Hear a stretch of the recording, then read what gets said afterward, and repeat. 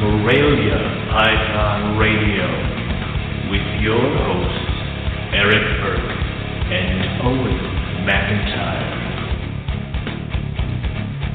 Welcome to another episode of Morelia Python Radio. Tonight, we're talking with Ari.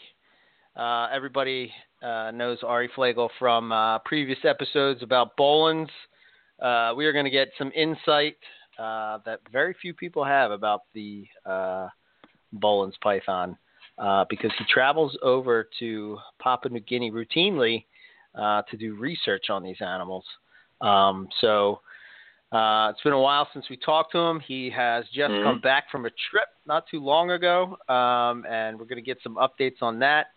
I guess we'll try to figure out what's going on with his book and maybe try to squeeze some kind of info out information when we're going to see the light of day on that and, get into some Boelen's Pythons talk. But before we do that, and I'm so happy that you got your trophy. Stop it. Yes.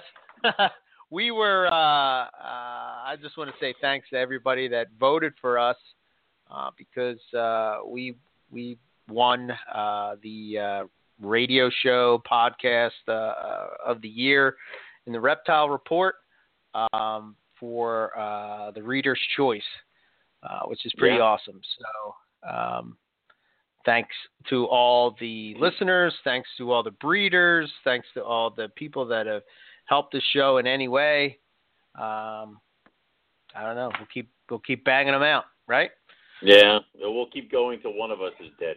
But it's definitely, it's probably going to be me. But anyway, it's definitely awesome to kind of get that because it's the reader's choice. So it's obviously the people who, check out the Reptile Report and who took the time to vote that got us the award. So we are ever grateful to that stuff. And clearly you guys like what we're doing here. I have no idea why, you crazy people. But so thank you again very much. And I will cherish this trophy because this one's mine because Eric got the last one. And hopefully we can do it for a third year because I promised that if we get it 3 years in a row that I'll give and he can keep it on his desk for whatever reason. I don't know why he wants it, but there you go. So he can't have mine though. I don't know if you want to do that because that might slowly lead to him and his plot to take over your spot on the show. No, go ahead. Go ahead. Replace me with that maniac. Do it. So, we'll see. Does he have your wit, Owen? Does he have your wit? I had to get it from somewhere. I mean, I assume. Yeah, okay. That might be bad. All right. I mean, no. Okay. Not at all. So. Okay. But, it's pretty awesome. And I should mention the Chameleon Breeders podcast. I don't know if any of you people out there in the listening audience keep chameleons, but it's an interesting podcast. That was voted for by the Editor's Choice as the winner.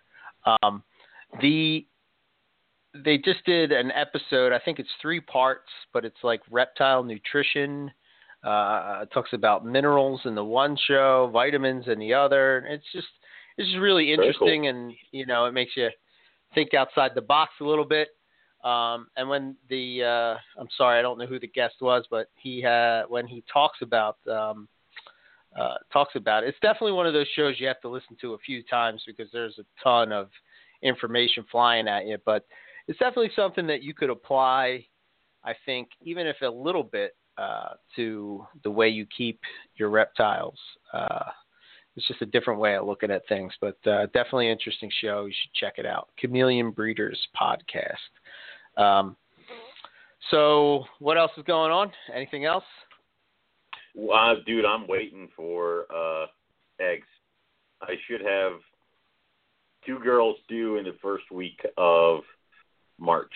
So we're just sitting and we're waiting, and it's like the worst thing ever. I'm like going out of my mind because it's like every day I pop open the bin, like fully expecting her to be wrapped around eggs or something, and it doesn't happen. It's like, oh.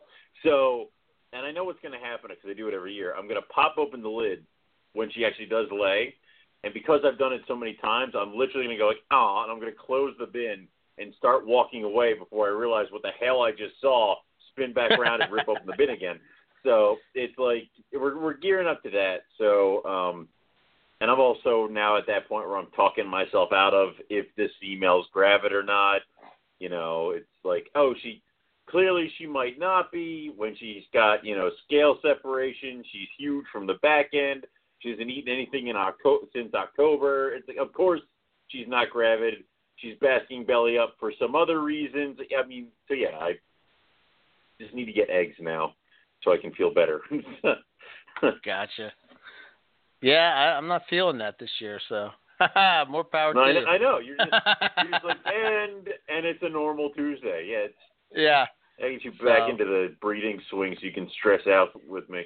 So. Yeah. But yeah, at the end of the show, I'll go into a story I have about a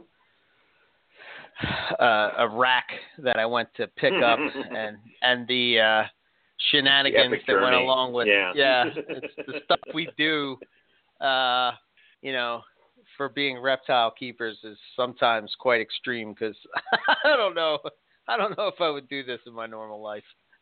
But yeah, I've driven to parts of New Jersey for cages and stuff where I'm like, you know, the amount of time and gas I've spent going to get this cage, do I really, like, I could have just saved the money and bought one at the next Hamburg show. So, you know, that happened to me before numerous times. So okay. I guess if you don't have anything else, let's bring Ari on here and let's get this going. Yeah, definitely. Hey, Ari, welcome back to the show. Glad to have you. How you been? Hey, thanks, guys. I appreciate it. Congratulations on your nomination again. Thank you. Thank you. We're living the dream. Living it. Yeah. Yeah. But cool. So I guess the thing that we probably want to talk about most is your last trip, man. Tell us about it. What was? Okay. Give us some details. Okay. So I actually came prepared this time, and I wrote some notes, so I didn't miss anything. Oh. Yeah. Yeah. High end, you are. Yeah, I know, right? Very high end. It was a very good trip. Like I've said before, you can go in with a mindset, and most of the time you won't be able to achieve what you really attempted to do, only on a few occasions. But for the most part, everything works out in the long run. So, like I said, it was really good. This was trip 11. So it's starting to rank up there now. Wow. My passport is just completely filled with Indonesia, and they always ask me every time, what am I there for? So I'm like, oh, I'm a student visiting friend.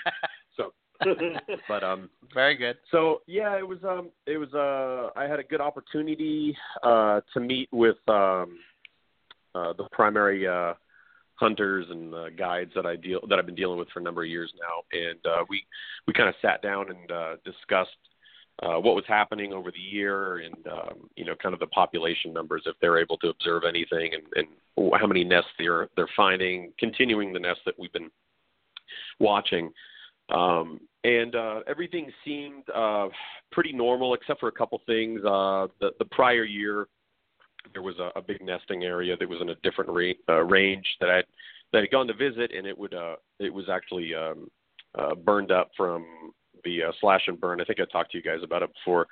So that area was decimated from all the animals, which was quite a shame. However, the main area that I visit was not affected, which was great since it was in a different area. But this site had started to regrow, which was great, hoping that more animals will eventually congregate there and start eventually producing like they were before. That's the hope. So we don't know. However, I did see a lot of new development and excavation going on as it's been in the last number of years. They're finding new things to make money, and one of those is building roads and collecting. I think they're finding there's a couple gold mines that they've located, so it's only a matter of time. So which is a big shame, but it's not to be unexpected. Yeah. Right. It's just a matter with how it is.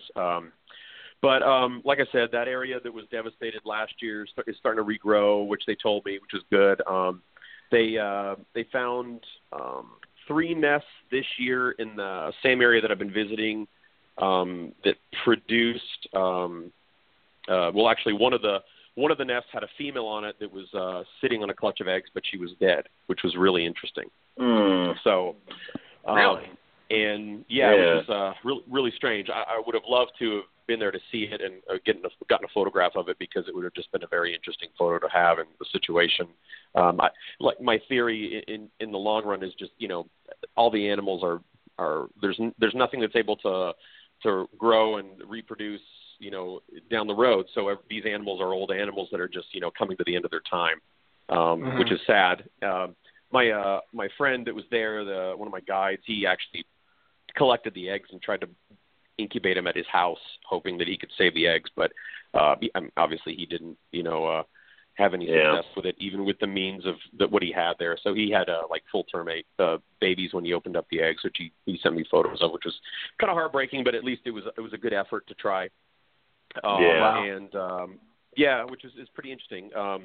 I've really tried to make these people or these individuals that I'm working with more aware of what's going on, so it's not just seen as a lucrative, business or way to make some money for the portion of the year. That I'm trying to explain to them that there's more to it than just that, and I think I'm starting to get through them, and they're starting to notice that this crazy guy keeps coming back and he keeps preaching to us about this. So I'm hoping it finally pays off one of these days, but.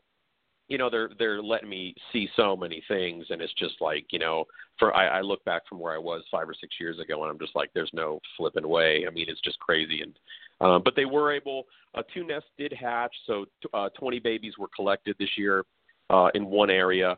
But there were animals that were collected by another group of individuals that I'm not aware of. So there's some new people that are creeping around out there looking for things, and they collected these offspring.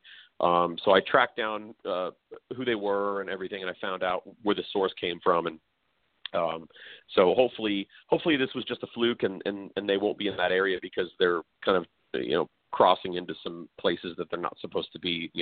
Not everybody's welcome in certain spots. So these were locals, but they weren't from that area. So I'm hoping it was just a fluke.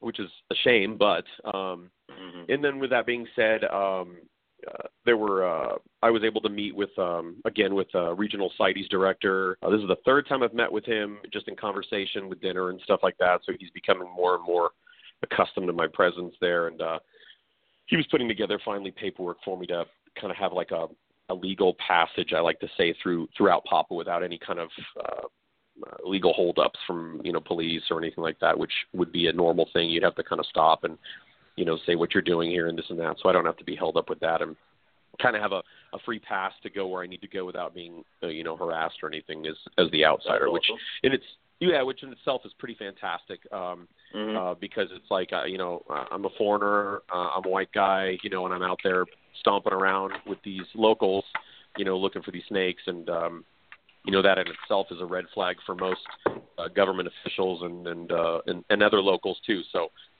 this is really great for what I'm trying to do. So that way I can kind of go in and go out without causing any issues or anything. Like, not that I do before, but it's just one less hiccup to deal with. Sure. But and I talked some more with my guides about like some of my ideas for the conservation that I'm wanting to do. Initially I had set off to try to do a population survey. And, within this last trip, I just realized it's just not possible. I mean, it would take lifetimes to be able to do it, and immense amounts of manpower to do it, which would just be too difficult. With that being said, obviously I'm still visiting my nesting areas to make sure the females are still doing what they're doing. But I discussed with them an idea that I had where they're able to make a decent income off what they're doing normally, but now I'm throwing in the wild card where it's my idea is to purchase a portion of those babies from the nest with the locals and release them there instead of them being collected. So that way we've got hopes of, some offspring making it to adulthood and being able to replace those old animals that we saw an example of with some younger potential breeders. So he seemed kind of confused at first. Like he was like, "You're going to give me money for the snakes, but you're not going to get the snakes? How's that work?" And I'm like, "Yeah." And I'm like, "Well, no, it works in the long run because there'll be more snakes for you later, and there'll be more snakes for me later." So he was kind of like, "Oh, okay, cool." So that's the idea. And I've talked to a couple. I've got a couple investors that are really, really interested that help me prior on some of my project, and they're wanting to get involved again to help me with that. And we've also talked about potentially doing some pit tags with some of the offspring if I can locate some stuff to help out and maybe branch that off in a number of years to do some telemetry work, which would be fantastic. So I've got a lot of good ideas that are real possible and that are realistic to be able to complete. And then on top of that, it's just observing everything that I see when I'm out there and talking with everybody. And I ran into somebody when I was buying some supplies at a grocery store or like a little market, and the guy lived in the Leh province in PNG, and he knew what the snake was. So I started talking to him, and I was asking him about, what they look like over there. And he told me he's seen white ones and yellow ones. And I mean, we were doing that whole conversation again. So it was interesting to, kind of converse back and forth with other people that I wouldn't normally be going out to meet with. And it's always interesting there. I mean, if I don't make it up into the highlands, there's always something that is contributing to my research and helping out with you guys and everybody in the community in some way positive. So it was good. It was good to get back, and they think I'm crazy still that I keep coming out doing the same thing. But it is what it is. So I figure it could be a lot worse. But, they're wondering, do you have a death wish or?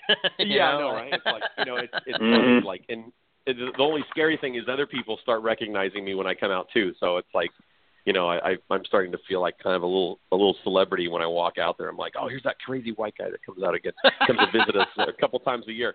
So I always have to have my hoodie over my head so nobody sees me, and I run off and to meet my friend and hop on the back of his moped and we take off. So it's like, but nice. It's So, like I said, it's I've got some good ideas for the future that I think are really possible to achieve, as opposed to something that I would love to be able to do this population thing, but it's just not possible at this point. I think with the direction that things are going on out there, and like I said, it would take lifetimes to be able to do a accurate population survey of what's out there.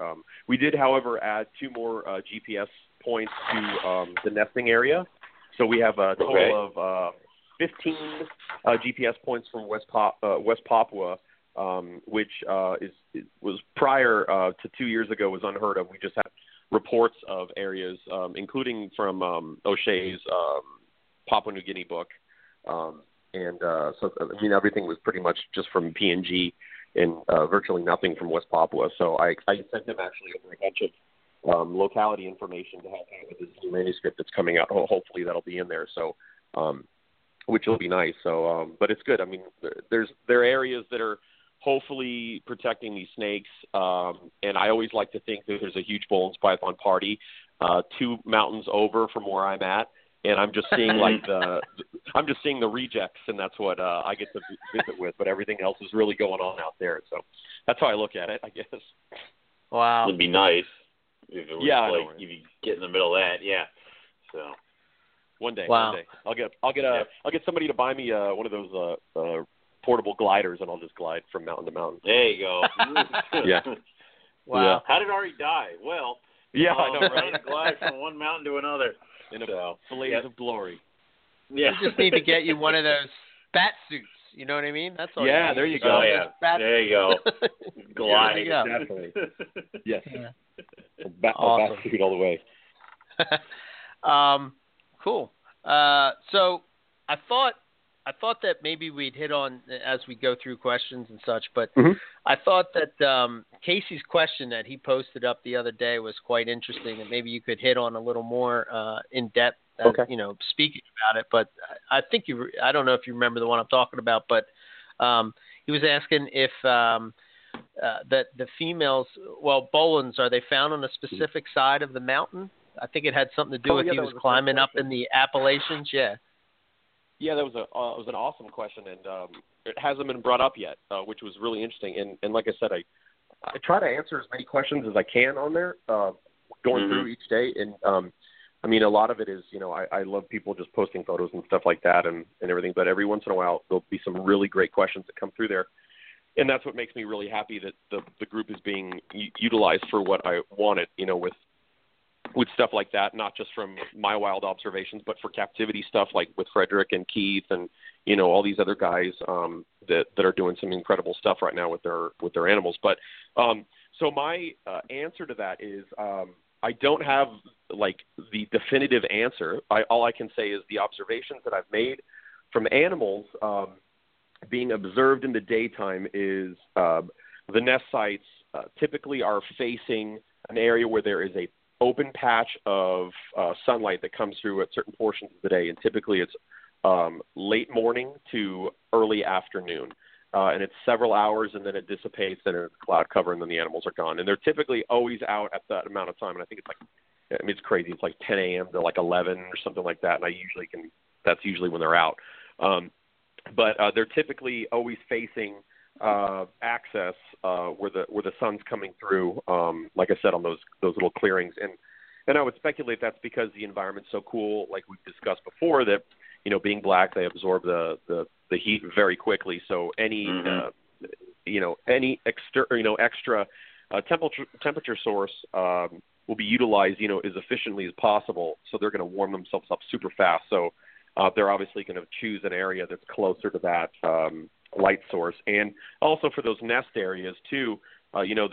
They're not being completely exposed to the sun, but they're obviously warming it up perfectly to maintain those temperatures internally and help cook eggs and do everything in there. So it was kind of like a yes and no answer. And I think you said it was the Appalachians or something like that. I'm not familiar because I've never been, but I can relate it to yes. I would say it'd be very similar to that. And all the animals I've seen have either been in nests that are facing that kind of a direction, or they're out basking early in the morning, taking advantage of that. So, but it was a great question. I really enjoyed that. I thought that was really cool. Yeah. Yeah, it just makes you kind of think like, I'm not sure how. Actually, I'm not really sure how most people keep at this point when it comes to like their UV cycles and the light cycles and heat cycles. But, I think one of the things he mentioned on there was, how the sun is still out, but it's a lot cooler and you're not really getting that full effect. So maybe, I don't know. Yeah. It's interesting you say that. I mean, the sun might not be out. However, the UV or the ultraviolet exposure is still cranking. And, right. Being high at that elevation, you're obviously going to be exposed to it with a lot more intensity than you would with the lower elevation, as with anybody would consider it. But obviously you're going to have that ambient warmth as opposed to a direct heating source where the sun would be coming through. So it's an incredible place, and I always I don't look at it like I used to before. I still am enamored by how it is every time I go, but when I come back, I'm always like, man, that was just absolutely bizarre. It's like I'm still in shock of an animal like this being able to inhabit an area so specific with such a specific niche, to be able to inhabit something like this, because it's wet, it's cold, it's a big animal. I've never seen one eating anything. God only knows if there's any food there for them to eat. It's like right. I've never seen anything else except for the snake and eggs, and that's it. So it's just an incredible place, and I never get tired of saying that because it is. But the light cycles and everything, I know there's some keepers that are experimenting with a lot of the UV right now, which is awesome. I'm super excited to hear about that because I utilize that with animals I have and animals at the zoo, and I've always kind of preached with that. just from what I've observed. And then also during certain times of the year, fluctuating the day and night cycles also. I don't know how effective it is. We have to ask the master, Frederick, on that, because if he utilized that as much with his breeding regimen. Right. But I know Keith, I believe, is doing some pretty incredible stuff right now, too, with his adult animals. And I believe he is doing some light cycling as well. The one great thing about this forum that I put together, or this group rather, is like we're meeting all these incredible people that are coming together and just sharing so much information, and it is absolutely insane. And it's wonderful because we're having these incredible conversations and just really bouncing things off one another, which is what I wanted to begin with when I put this thing out. So I really think there's going to be some more successes this year.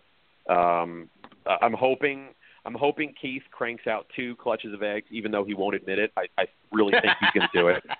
Yeah, that's awesome. I'm getting tired of seeing Frederick posting pictures of his snakes breeding and his eggs. He needs to stop. And there's some other people too. I know there was a recent success in Europe too that just happened, which was really exciting. And I got in touch with the people. I don't know if I'm allowed to discuss more of it, but there was a situation with some adult animals in Europe that were not produced by Frederick. Surprise. And they hatched eggs and everything, and it was really, really interesting situation. And once I get the okay from the individuals, I'm going to post it all up on the site so everybody can see exactly what happened and what they did. And but it's got some interesting similarities, kind of picking out, and been bouncing that information off of Frederick and Keith for a little bit. So I think we're at a really good place compared to where we were 5 years ago. I mean, we're like taking leaps. I mean, it's awesome. I really think that we're going to start making some fantastic headway with the species in captivity, where we're going to start seeing some more regularities, or it won't be as scarce of a situation for captive reproduction in the U.S. anyways. That's awesome. You have a question, Owen? Oh, well, I mean, the only question I had. Well, first off, it's freaking awesome that there's the potential of captive breeding, that we're clearly all the work is starting to pay off with the guys that are really putting in the time. But the one question I had was Ari, when do you go out looking for these things again? Because like we were talking about UV and potential. Because I know always the rule is snake hunting, do it at night with a headlamp. But maybe you go out during the day. I don't know. Yeah, I'm okay. So when I'm out, I leave early morning. It's still dark to get to the base of the mountain. One of the villages is at the bottom where my friend lives, and then we hike up. So we're hiking in the early morning. It's still dark. I mean, it's it's still dark outside. And we hike up there. So we get up there when the animals are out basking. I've never gone. I take that back. We've been out at night one time, and it was absolutely the most terrifying thing in the world, and I would never wish that on anybody. And so with that being said, I think I've always found them in the daytime when they're out basking, waking up first thing in the morning, or they're finishing up their warming up cycle or whatever, and they're getting ready to take off and go back in their burrows. Okay. That's cool. Yeah. I don't know what they do most of the time at night. I've never, the animal we saw at night was on eggs, but I don't know. I mean, like, to be able to observe animals cruising around in that environment, it would be incredible. Very, very dangerous, I would say, just because of the environment itself. I mean, unless you're local.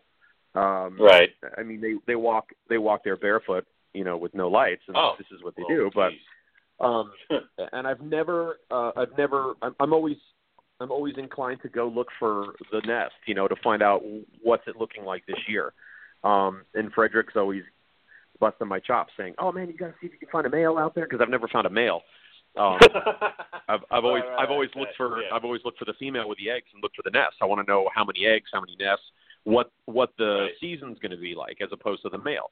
I don't know if the males are hanging around that area. I mean, and we've talked about that before. It's just one of those things. I mean, eventually I will come across a male.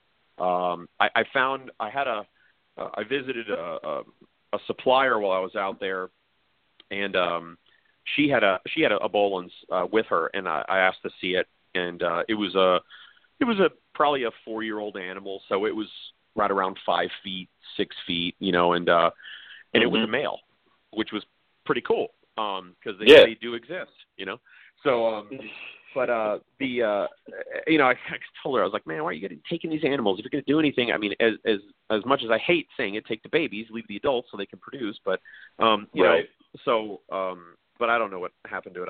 Obviously, she probably released it back. I'm hoping she did. That's what I like to think, anyways. But so I don't know the routine with the males, what they do. If they congregate, I mean, we could talk for hours and hours about that. And with that being said, I've, you know, last year in Tinley for the October show, which is the show of all shows, I initially set out with the Boelen's group on the Facebook page to do a roundtable discussion where we organize possibly an event, but mainly for the people that were interested in coming together and sitting down and really discussing what's going on with them in captivity, where we're at comfortably, what we can say we're comfortably doing that we feel is on the right track, and discuss, you know, future ideas, come up with a solid regimen for captive care and husbandry, and potentially start putting together some kind of reproductive regimen as well, almost kind of like how the zoos have, you know, stud book work and everything like that, and try to develop something that can be a go-to for keepers that are not familiar with certain things, or people that are just interested, and then really kind of bounce a lot of different ideas off one another, or whoever would like to attend, and then open it up for, you know, a short thing for, you know, the public or anybody that would be interested in hearing about it, or doesn't even know what a Boelen's python is, but get that positive interest and those, you know, creative juices flowing, because that's how we're moving forward. It's not just by me going out there and seeing this stuff. It's by me bouncing information off you, and you bouncing it off this guy and that, and then we all come together as a group and a community to figure out what we need to do and where we need to be to ensure these animals are not just, you know, protected, but they're also, you know, surviving in captivity, as opposed to, you know, we can get them to an adult size and then, you know, that's it. You know, it's not gonna go any further than that. So I was discussing with Keith and Frederick. Frederick will be out in October, as well as Casper, and Keith and Evan and Chad and a lot of the guys that are on that group that are really actively involved. And we're going to try to see if we can start this as a yearly event where we can kind of start working on some positive work stateside on with what's going on. Hell, let's record this and throw it into an NPR episode, and then I don't have to work for a week. But there you go, right? Yeah, I know, right? But it'll probably just end up me getting drunk and just kind of blabbing about New Guinea for even better. 4 hours. Yeah, right? Even better. That's even better. That would be the best show of the year. But yeah, I mean, I've got stories that I haven't even. I mean, I can't tell on the radio. I've got so many stories. Like, damn. Great. We have to keep some things for the book, but Well, yeah, of course. Oh, yeah, you got to bring up the book too. I heard that. Okay. No, we're not gonna get there yet. Not yet. Okay. Don't worry. We're gonna interrogate you later about that. Don't you worry. We'll get there. Yeah, I was waiting for it. I feel like it's appropriate, so let me have it. Yeah. But actually, Casey just sent a question over on the Facebook chat, and he wants to know if you know how large wild males actually are or get, and are they a lot smaller than maybe the females that you have seen out there?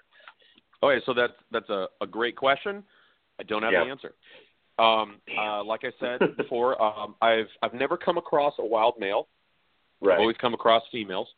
So everything that I'm basing information from is from captivity, and that itself is not an accurate depiction of being accurate at all, because somebody could maintain them differently, and there's a lot of debate still with feeding regimens, like the frequency, prey size, prey itself, if that's a factor not just for long term of the animal's health, but for a factor for reproduction. So I would like to say that I would speculate adult animals to be anywhere from 7 to 9 feet.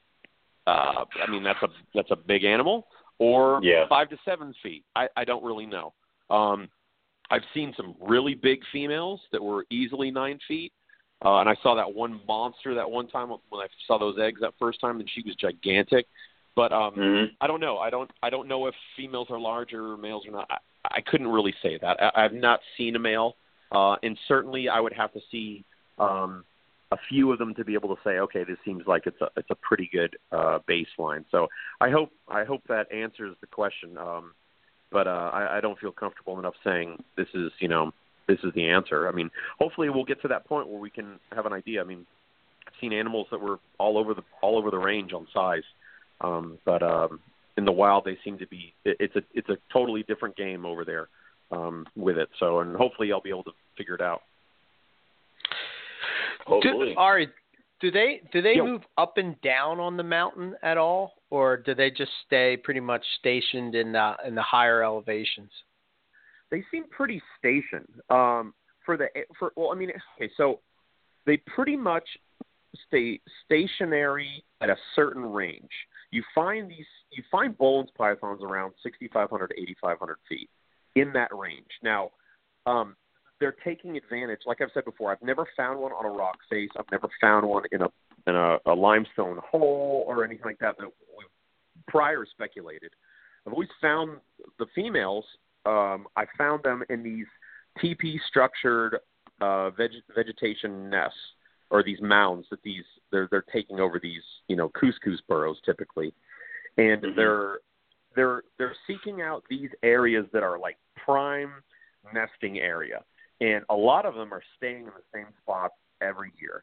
And I've talked about that before. I mean, it's a crazy statement to make, but I mean, we're finding eggs in the old nest sites. We're finding females that are coming back that we remember. We found a dead snake in this one spot that had old stuff in it too. I mean, we found a skeleton last year, the year before. Found a skeleton in the same area that all these other snakes were at. So it's like, they're seeking out these prime nesting areas and these prime areas that are going to be supplying everything and anything that they possibly need. And the only thing I haven't found is food yet in the area that they need. So I know it's there because I see the locals wearing the Lori bird feathers. I see the locals wearing couscous pelts. So I know the food's there. I just don't know where it's at, and the abundance of it I don't know either. I don't know. I was talking to Keith about this last week about the frequency, and I've also talked to Frederick about this too, like the frequency of how often they're feeding in the wild as opposed to captivity. Now in the wild, I mean, as with most things, they're going to be opportunistic. So but with their behavior as it is, where it's like, they come out, they bass for a couple hours and they're gone. In that amount of time, do they go out and look for food at night, or do they wait for something to cruise by, or is it once a month, every 2 months? And these prey items that they're eating, it's a decent sized prey item for an animal like that. So at what point do they start choking down these small sized Chihuahua rodents, or mammals, right? And leave feeding off of birds, or do they do vice versa, or what, or how it works? So that's one of the questions that I'm really, really wanting to find out. And a trip prior, I had spent some time down in Market hoping to find other food sources, and I found more couscous down there, and I found some rodents that I saw were I'm sure were food sources out there. I mean, rats are everywhere, no matter where you go. So I'm sure they're feeding off of small, like deer mice and things similar to that. Not that particular species, but so the food sources are there.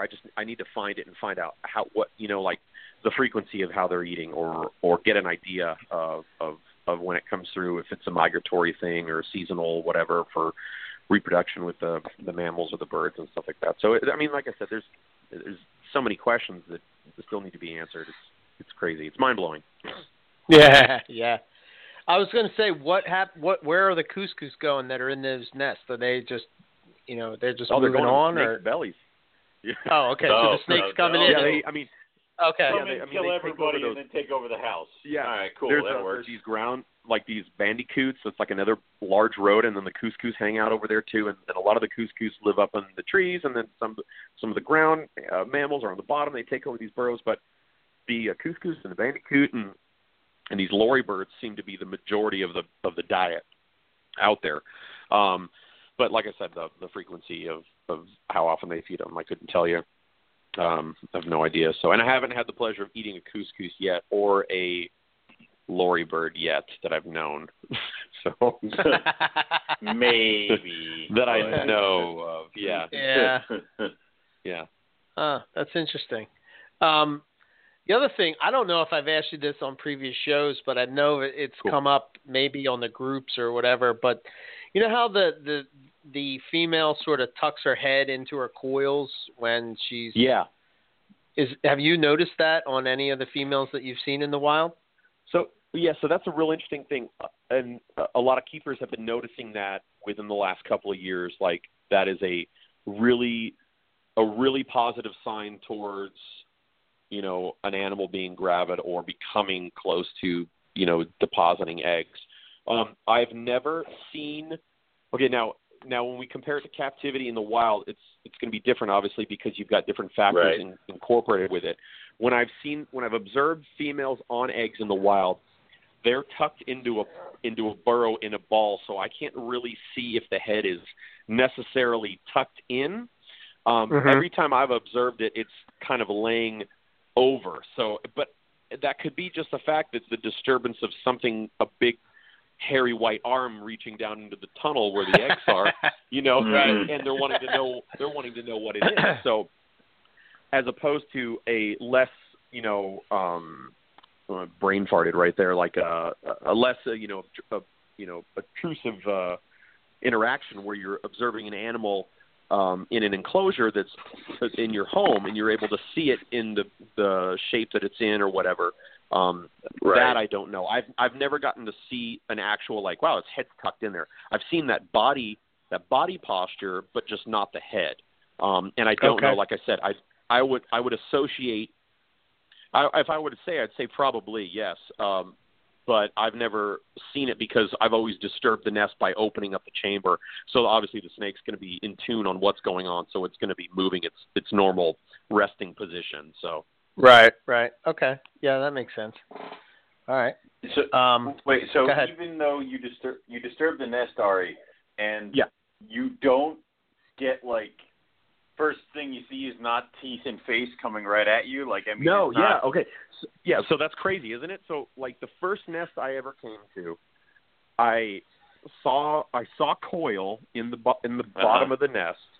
And I think I remember talking to you guys about this before. One of the things I saw body wrapped up, and then I, you know, moved my hand and all the way down because I didn't see a face meeting me right at the opening of the hole, and that's when I saw the white streak, and that was the egg. So,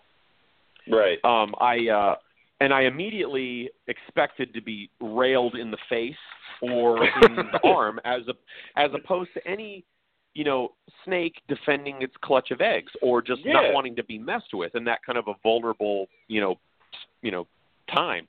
And with that in mind, I just went ahead and stuck my arm down in there and didn't look, so that way I get railed and not know it when it was coming. So I guess it would not to hurt as bad. I guess that's the way to look at it, but that's not the case. But so, and I never had any kind of aggression whatsoever. The only aggressive bolins I've ever interacted with, and I have to define the meaning aggressive in this statement as actively, like, trying to bite, is based on captive behavior, and it's food oriented. It's never been an animal. I've never interacted with an animal in the wild that has ever tried to bite me, ever tried to posture at me, ever tried to, well, actually, I take that back. I had one animal that was posturing when I was photographing it because it was clearly just really ticked off. But that was not a defensive thing. I've never had any aggressive behavior whatsoever. And I mean, and I think a lot of it is associated. These animals they're the top predator there once they reach a certain size. There's not much out there. And so they're not coming into contact with us as frequently as they would in captivity. And when they associate it with a captive setting, it's usually based off of a food source. So it's like, okay, they're going to come by the cage. That means I'm probably going to get fed. So I'm going to be like amped up. I'm ready to eat. But in the wild, they're just very, very placid, just real shy. That's probably the easiest way. They're just real shy. And even when I took that female off the eggs to get a measurement on her and the eggs, she didn't try to bite me at all. I mean, she was just very, very in tune on what I was doing, but there was no point at all that I felt like I was going to get bitten. But it just blows my mind. I mean, I've come across like chondro, and it's like wham, they don't. It's like leave me alone. Right. I've never found a scrub before. I've always looked, and I would anticipate that was just going to be a face full of teeth because everything I've ever associated with. But with the Bolins, I have never ever had a situation where one of them has been aggressive or tried to bite at all. It's always been a captive situation. I've only been bitten by a Bolins in captivity. That's it, and it's been a food related situation. I guess I'm curious about. I don't even know how to phrase this question right, but like, I think whenever I listen to stuff and I hear, I was listening to Joe Rogan and he was talking about how they move when they work out. You get better workouts if you're moving up and down in altitude. Right? If you work out, I can't remember which way it was. If you work out when you're in high altitude and you come down, then you're like your body processes it better or something like that. And I know that we've talked about, and there's been probably talked about to death about the altitude and the breeding. But is there any more thoughts on the altitude and how it affects them and their breeding? Well, I know that's a question that's been brought up a number of times, and I mean, because obviously when with any kind of animal you try to replicate the natural environment for any kind of reproduction, or you try to cue in on certain things, and temperature, elevation, rain, humidity, yada yada. But with just from what I've seen so far with Frederick's success, the other individual in Europe's success, and some other individuals that have produced them, I really don't think the elevation is a factor. Okay. I think they and let me back up too. A lot of it is nobody has bred, or no, I take that back. No, nobody has bred imported animals. Everything that has been bred have been young animals that have been raised and acclimated to captivity. So, with that being said, if you were to try to reproduce wild imported animals, that would potentially have a factor. I don't know if you could even keep them, to even do that. I mean, historically is just a nightmare with adults coming in. However, the young animals, the babies that have been acclimated into captivity do fantastic, and they're acclimating and getting accustomed to captive regimens that we're providing. And I think obviously they're acclimating at 6-7 years in captivity before they're able to reproduce or showing any interest rather. So in that amount of time, I don't think it's really a necessary factor to consider. I mean, obviously, higher elevations, if they're from it, yeah, but if they're being raised without it and they're still having success, I don't really think that's a huge, huge factor as to the success that's been going on. It'll be interesting to see what Keith turns up this year with his animals. Because it would be a really a fantastic situation. I know he's been working really, really hard with his animals, and he's cued into a lot of things that a lot of people aren't noticing. And then with Frederick again, I'm sure Frederick will do it again this year too. And then there's another individual in Europe also that I think will possibly do it too. And then I have a feeling we'll see a couple people that are kind of like the quiet names pop up in the U.S. maybe that'll produce again or produce. So with that being said, I really don't think it's a huge factor. I think there's other things involved with it. And we still don't really know them all, but I think I don't think it's as big a factor as we would speculate. So do you equate the success the rise of success with breeding the species with just them settling into captivity, or do you think that, there's a specific quote unquote formula, so to speak, that people are now attuned to? I think the acclimating to captivity is a huge factor. I think that is probably 90% of some of the success is being able to be acclimated to a consistent routine that is followed routinely every year. And then the factor that's thrown in the equation to signal the female to ovulate, to show the male that it's time to breed. And that's just a small little piece that's causing them to go all the way. But I think acclimating them to a solid routine is a huge factor of it. And historically, a lot of it was up until this last 5 or 6 years, people were getting these big animals. And I'm pretty sure you guys will remember when I talk about this, they get these animals and, they pay like, $15,000 for these snakes. And they're like, I'm going to be the first one to breed them, yada, yada, do that whole routine. And they try the first year trying to breed them like a regular python, and nothing happens. And then they sell the male, and then they sell the female, and they go to Joe Schmo, and they go over here. And then they've got them in a ball python rack, and then they've got them in a vision cage, and then they've got them outside. And it's these animals don't know what the hell they're doing. So I think maintaining these animals consistently in a solid routine every year until they reach that point where reproduction is presenting itself is a huge factor. I think that's 90% of what's going on that needs to be. Yeah, so, I call that resetting the clock. Yeah, exactly. Yeah. And unfortunately, Boelen's pythons, their clock keeps getting reset over and over because, people get discouraged because obviously they put a lot of, finance into this project, and they're not able to recoup that, which unfortunately a Boelen's python it's not going to be a monetary project. This is an animal that's very different from most reptiles or most snakes, in my opinion, in captivity. You're not going to be a millionaire off breeding Boelen's pythons. This is going to be an achievement in itself to work with just an incredible species. And with saying that, being able to cue in on these different factors that are not present in a lot of different, or in a lot of other snake reproductive cycles is just an achievement right there. So, and a lot of people are like, well, how am I supposed to, well, I didn't do it this year, so I guess I'm going to sell them and get what I can get out of it. And then that resets the clock, and then it's like, where are they going to go now? And then the clock resets again. And, know, and then one of them dies. And then it's like, oh, unless it's a male, what do I do with it? Right. So, but would you recommend even keeping them outside? Because obviously if you live in a state that you could potentially keep these pythons outside, do you think that would help or hurt trying to get them to breed? I don't know. Well, Quetzal down in Costa Rica, who's a good friend of mine, and he's actively involved on the group and everything, and talks to us all. He produced animals early this year, and he did a half indoor, half outdoor enclosure setup. And his animals, like I said, were half inside, half out. They were able to choose in a lot of different scenarios with it. The reproduction in Europe was in a outdoor enclosure as well.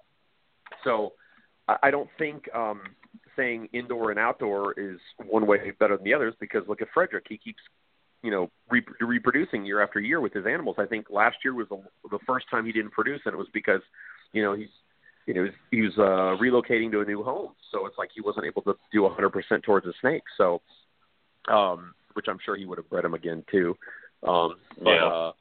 It's I know, right? So I like I said, I think acclimating them to a certain regiment is going to be the factor. If they're going to be outdoors, they're going to be outdoors. If they're going to be indoors, they're going to be indoors.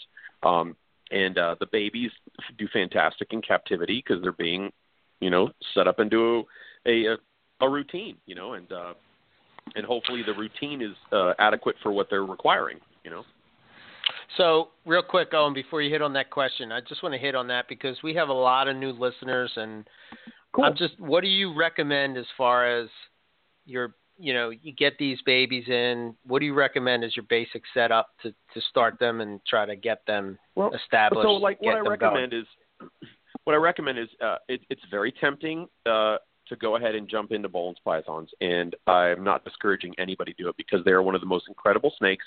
If you have the opportunity to work with, that you will. With that being said, I recommend people to do as much research about them as possible. Talk to people that are willing to talk to them about keeping them, that have them. Simplicity, in my opinion, is the easiest method with them. You don't have to do these incredibly elaborate enclosures, because not only does it potentially cause more issues in the long run, like, injuries or trying to keep up and make the plants look nice and yada, yada, this and that. It becomes more of an issue. I maintain them in, in the mid-70s, low 80s, moderate basking lights, moderate humidity to high humidity at certain parts of the year, certain times of the day. The babies are very, very easy to maintain if they're maintained correctly. And that's the easiest way I can say it.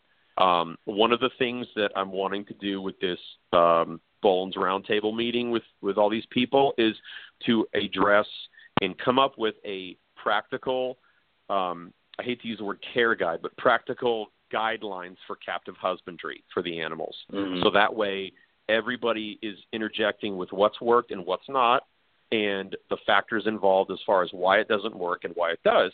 So we can put something out there that everybody will be on the same page with, that'll help keep these animals so they won't run into issues with skin issues, respiratory, injuries, stuff like that. And that's just one of the projects that I really am trying to push for this year, as well as that the reintroductory stuff with the babies in the wild. So with that being said, like I said, just reach out to somebody that is willing to talk to you, that is working with these animals, that is doing something positive with them, that wants to talk to you about it, instead of just jumping into it and buying them for buying them until you realize what they are. Awesome. Yeah. Does that answer it? Yeah, it's pretty good. I mean, dude, they're a python I won't even. They Boelens themselves kind of scare me just because of the amount of money and also the rarity of them. Well, but historically that has been a huge factor. I mean, it's like it's like buying a Ferrari. Everybody wants a Ferrari, but man, are you really gonna freaking cram that pedal down and just gun it? Hell no. I mean, no. Maybe Evan might, but right. But it's one of those things. With the price, it commands respect for what it is. Yeah. But with that being said, you don't need to be afraid of them because they're very easy to keep. You just have to be aware of how to properly keep them. There's nothing ridiculously fancy or ridiculous requirements involved in maintaining them. There just has to be consistency and the right guidelines. And that's what we're starting to really, really key in on now. Makes sense. I mean, I'm probably still not going to take the plunge. I'll leave it to you guys. And I'll just admire them from far, far away where I can't hurt them. So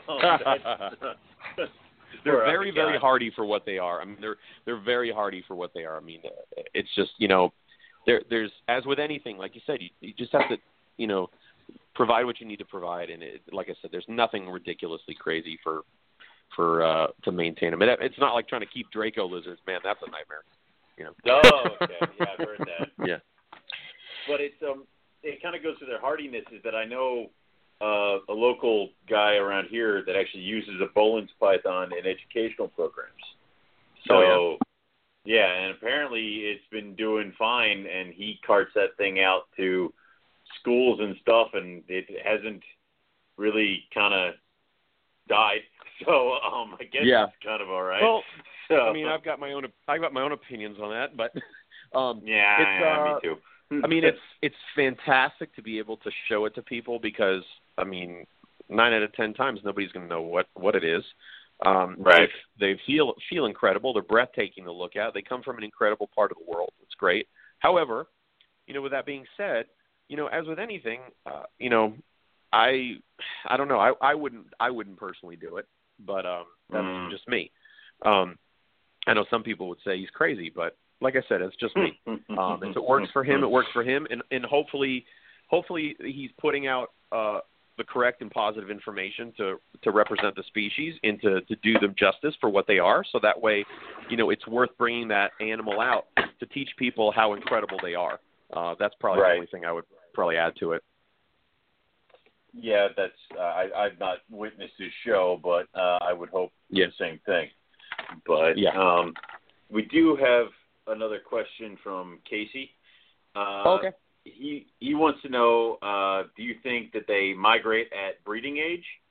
He says that, according to him, he says a lot of the random success that have happened with the snakes that have bred have been from people who have moved or have, moved the animals themselves and they had success. He doesn't know if that was I know the situations that he's referencing too. And I don't know. That was an interesting thing. I remember there was, I know one for sure. There might have been another one also in the same situation, and it could have been.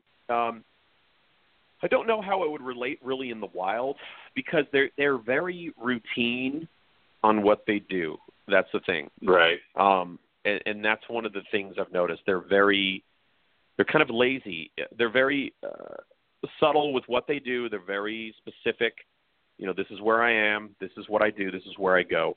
And it could have been with those prior instances with the animals, being relocated to a different facility from, facility A to facility B. That could have been something in the situation, a change in pressure, a change in humidity, just, a fluke, something, they could have washed the snake bags in some kind of different smell. Who knows? But it was something in itself enough to trigger something. And it might not have been anything in the long run either. So we don't really know. But I don't know. It was an interesting situation, obviously. I always joked around years ago about saying, I know how to breed Boelens. You got to drive around with them in your car first, and then you bring them back and you put them in the cage and they'll breed. But I don't know. I don't know how it would work or how it would relate necessarily in the wild, where that kind of a stimuli change would cause a success. So I hope I answered it the best I could, or give the best answer. I just don't really know. Like I said, I'm aware of the situations when it took place, but don't really know how it would really affect in the wild like that. That, I don't know, it's just interesting to think about. I mean, we know we talked about them moving around a lot, but would it really be called a migration? I mean, I don't know. I know, like I said, I know those girls are always hanging out in that spot. If anything, those males are seeking those females out, and they're coming to look for them. And my idea is, or my theory really is, I want to say there's probably 2 or 3 males that are just some lone horny males that hang around this area, and they wait for those girls to start sending off pheromones, and then that's when they come through. Yeah, or there's some influx in food or something that's triggering everything to work, and everything comes together, and that's how it happens. But I've hiked days in the mountains there, and I've never come across Boelens just randomly cruising around.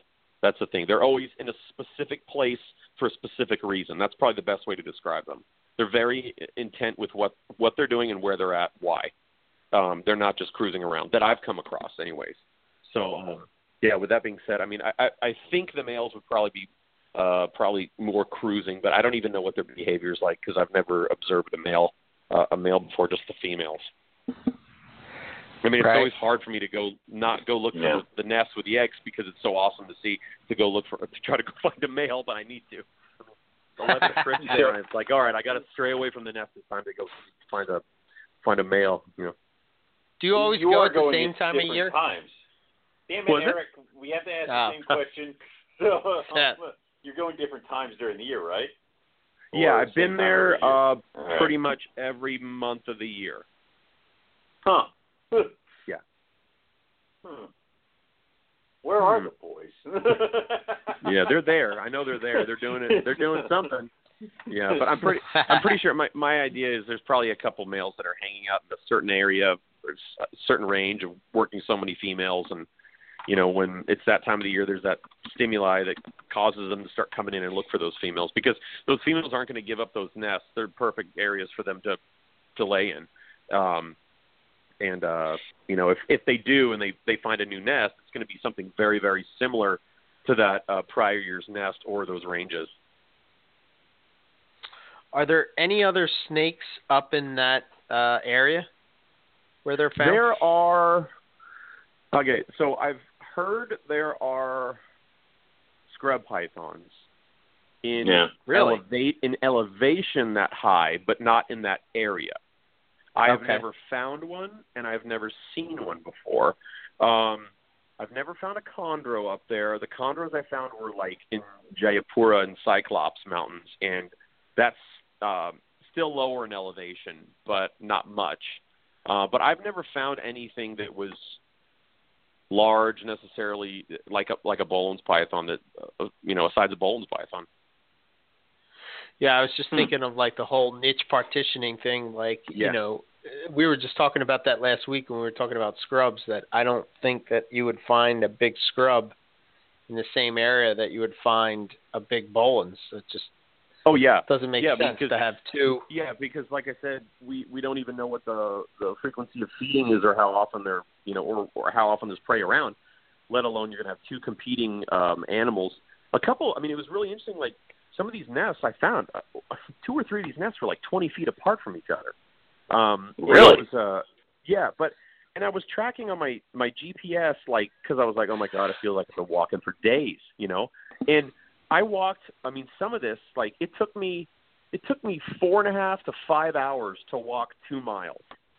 That gives you an idea of how difficult the terrain is and how it is navigating there. So it felt like it was, miles and miles and miles. But in fact, it wasn't. It's just so difficult to navigate in there. And so we found one spot that was up maybe about 100 feet, and then down below that on a slope was another spot, and there was a snake hanging right out there. Like I was checking on one snake, and my guide started yelling out that there was another snake, and I'm like, I haven't even finished looking at the first one. So it was right next to it, and that was crazy. That was when we found the skeleton and everything too. It was just like, what? So. Wow. It's wild. Yeah, it was wild. How does that altitude work on you? Is that difficult? Not too bad. I get dehydrated really quick when I'm hiking up there. It's cool, and it's damp, but you're essentially on a stair climber for like 4 hours, and it's terrible. So that gives you an idea what it's like, and it's a slippery stair climber. That's what hiking there is like. Wow! And you've got to keep pace with somebody. Yeah, you got to keep pace with somebody up there that can do cartwheels going up the stair climber. That's how it is. So. Yeah. Oh, yeah. I could use a few hours on the stair climber, no doubt. Well, Eric and I always try. I always try to train before, and I'm not a skinny guy. But it's like, and I always try to train before I go, several months before, just to get my endurance back up. And I did this trip 2 months before I went, and I was fine. I felt it for sure, but I was able to hang with my guide, which was great. So, but yeah, it's like climbing up a slippery stair climber for 4 hours. And you say that the terrain is just difficult. Is it just because it's steep, or is it just because it's so overgrown? It's both. It's a steady incline, and and sometimes it's a little steep, but it's typically a steady incline, and the rainwater washes off a lot of the limestone and the granite and everything, so it's slick rock. It's got water on it, so there's moss and all sorts of junk on it. And then there's areas when you get really into the forest that it's really just overgrown, so it's difficult to really judge where you're putting your feet and where your footing is. So it's not that it's just a ridiculously hard climb up. It's just a difficult steady climb. That's the best way to do it. And gotcha. There's mud and all sorts of junk, so Yeah, that just makes it more fun, right? Yeah, I know, right? And then when you see it, you're just like, what? Oh, that's pretty exciting. I have this picture in my head of Ari climbing up the side of the mountain and peeking his head over top of it, and just being these mounds of just like this flat top with these mounds of nests all around them, and like it's like oh, yeah, kind of like that. I mean, it's much easier in my thoughts than probably in real life. Yeah. It's like I don't know. It's awesome. I love it. It's I don't have. I mean, everyone's like, oh, you want to go somewhere else? And I was like, no. I was like, just every year it's like I'm there twice a year, and it's not just to do the research that I've just loved doing to see these animals. What it does is it just I love the place. It's just such an incredible place, and I mean, I get invited. Quetzal wants me to come visit him in Costa Rica. I mean, Frederick wants me to come visit him. It's like, oh man, okay, cool. And then I'm like, oh well, I gotta go back. I'll be back in New Guinea, So maybe next year, or something like that. Or somebody's like, oh hey, you want to go to Australia? I'm like, no, I'm okay. But I'll be back in New Guinea. So it's like, but I just love everything about it. And I mean, the snakes make up, they make up a huge part of what New Guinea's about, in my opinion. I mean, it's just an incredible place, and the snakes are just an additional, awesome factor of why I go. Right. Very cool. I do have. I'm curious of this, and I don't know if I'm opening up a can of worms or not. So if I am, you can say I don't want to answer that question. Why no locality data on Bolins? I mean, you see localities on chondros. You see localities on scrubs. Okay. Well, there are. Okay, so how do I describe this? Okay, so let's go with chondros. So with chondros, like you've got locality. I like to call it locality type. Type, yeah. So yeah, right, yeah. Because Wamena is a town, and the town now has a little mall in it. Chondropythons do not live behind the mall in Wamena. No. However, Wamena is an airport where a lot of the chondros fly out of, and they look at it as generalized, like, okay, it's a general region. The Bolins typically are coming out of, I think it was 4 to 5 areas, ranges. Now, all of that range in the Baleen Valley, which goes through Wamena, Membramo is the area where I'm at, and that's this huge mountain range. And, I mean, the mountain's going forever. It's this huge, that spine that goes all the way from the west to the east and, all that in Jaya range and all that stuff. But so the ranges where they're kind of like little provinces out there.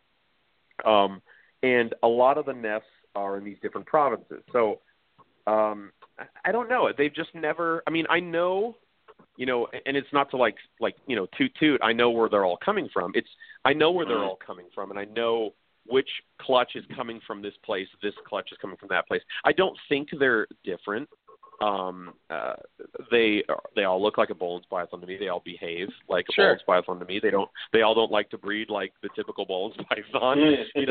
Hopefully, but that's starting to come around. But I don't really think it's taken off like it has with chondropythons or amethystines, where there's a visual difference that would signify, hey, where'd this thing come from? It's like, oh, this is Bocandini, or this is Arfac or something like that. It doesn't have that effect to it as it does with so many other species, and I think that's really cool. I don't, like I said, I don't think there's any difference because the areas are pretty close in proximity to one another.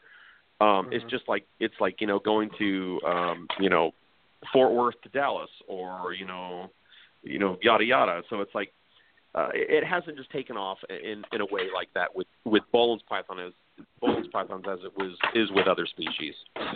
Gotcha. Okay. I was waiting for more worms than that. I don't know. It just seems like sometimes I wonder if, I don't know if they're taken from a spot that, is, you don't want people knowing where the spot is, or, Well, yeah. I mean, a lot of those, to be honest with you, knowing where the spot is doesn't necessarily mean you're going to be able to go there and go see that spot. I mean, that's the thing. Right. Most of these areas are red zones, and you're not allowed to be in unless you're a local. And you do have permission, it still can be kind of dicey in some of these places if you're not supposed to be there. So for the average Joe Schmo that wants to go see them in the wild, it's not advised because, one of two things are going to happen. You're going to hire somebody that's going to take you out there that has no idea what they're looking for, but they're going to convince you they do. They're going to take you for all the money you've got, walk you around in the jungle for 2 hours, and then send you home with no money and no snake to see. Or you're going to wander around out there, and the police are going to come and find out what you're doing, and then they're going to arrest you.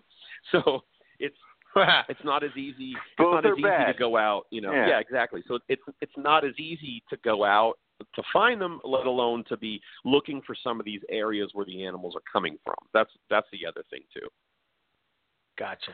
Okay. Well, but that kind of like makes a little bit more sense as opposed to like some of the other explanations we get with the probably just no one's done the research. It's like, well, we've kind of taken looks at them and it doesn't really seem to be that much of a change between the localities.